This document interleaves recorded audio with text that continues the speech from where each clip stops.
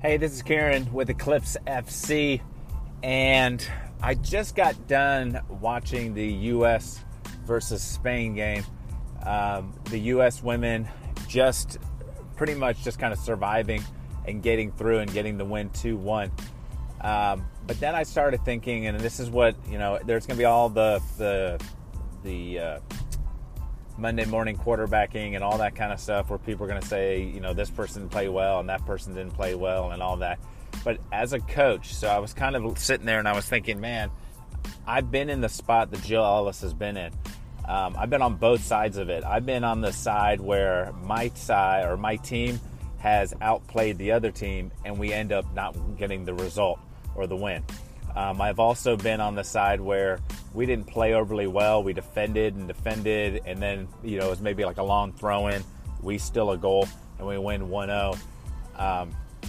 And so my big takeaway or my mini rant today is, what do you say after a game like the U.S. women just had, where it was not at their best, but you still end up getting the result? Do you focus on areas and worry about, like, oh, we have concerns with, Alex Morgan not getting maybe the free play and the runs that she was usually getting, or like for goalkeeping wise, decision making, or to like Crystal Dunn, who was the big one that my 13-year-old daughter pointed out, who she felt continually either struggled with the ball at her feet or struggled kind of marking runs throughout. And you're going to play better quality, especially on Crystal Dunn's side, coming up versus France.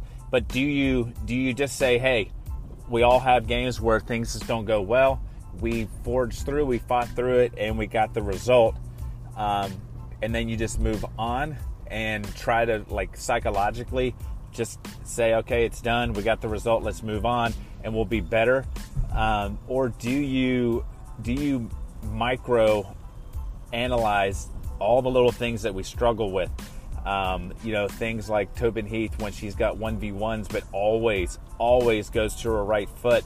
Is there a thing where we start talking about, hey, at some point you've got to take someone off going to the middle, therefore may open up some options for Rapinoe on the backside making a run, or that would be an opportunity for Alex Morgan where we're not making so many straight line runs up front and trying to use our athleticism to beat teams, because they're just going to be better. My daughter and I were talking about the game today, and I said, look, this is how the games are going to be the rest of the way. The quality on the field is going to be better. It's not going to be 4-0, 7-0 kind of wins, depending on where it is. And sometimes, psychologically, maybe a team gets down and it gets a little out of hand. But every team that they step on, so if it's going to be France or down the road Norway or England, those teams, if the quality is going to be too good, it's not going to be easy. But that was kind of my big takeaway.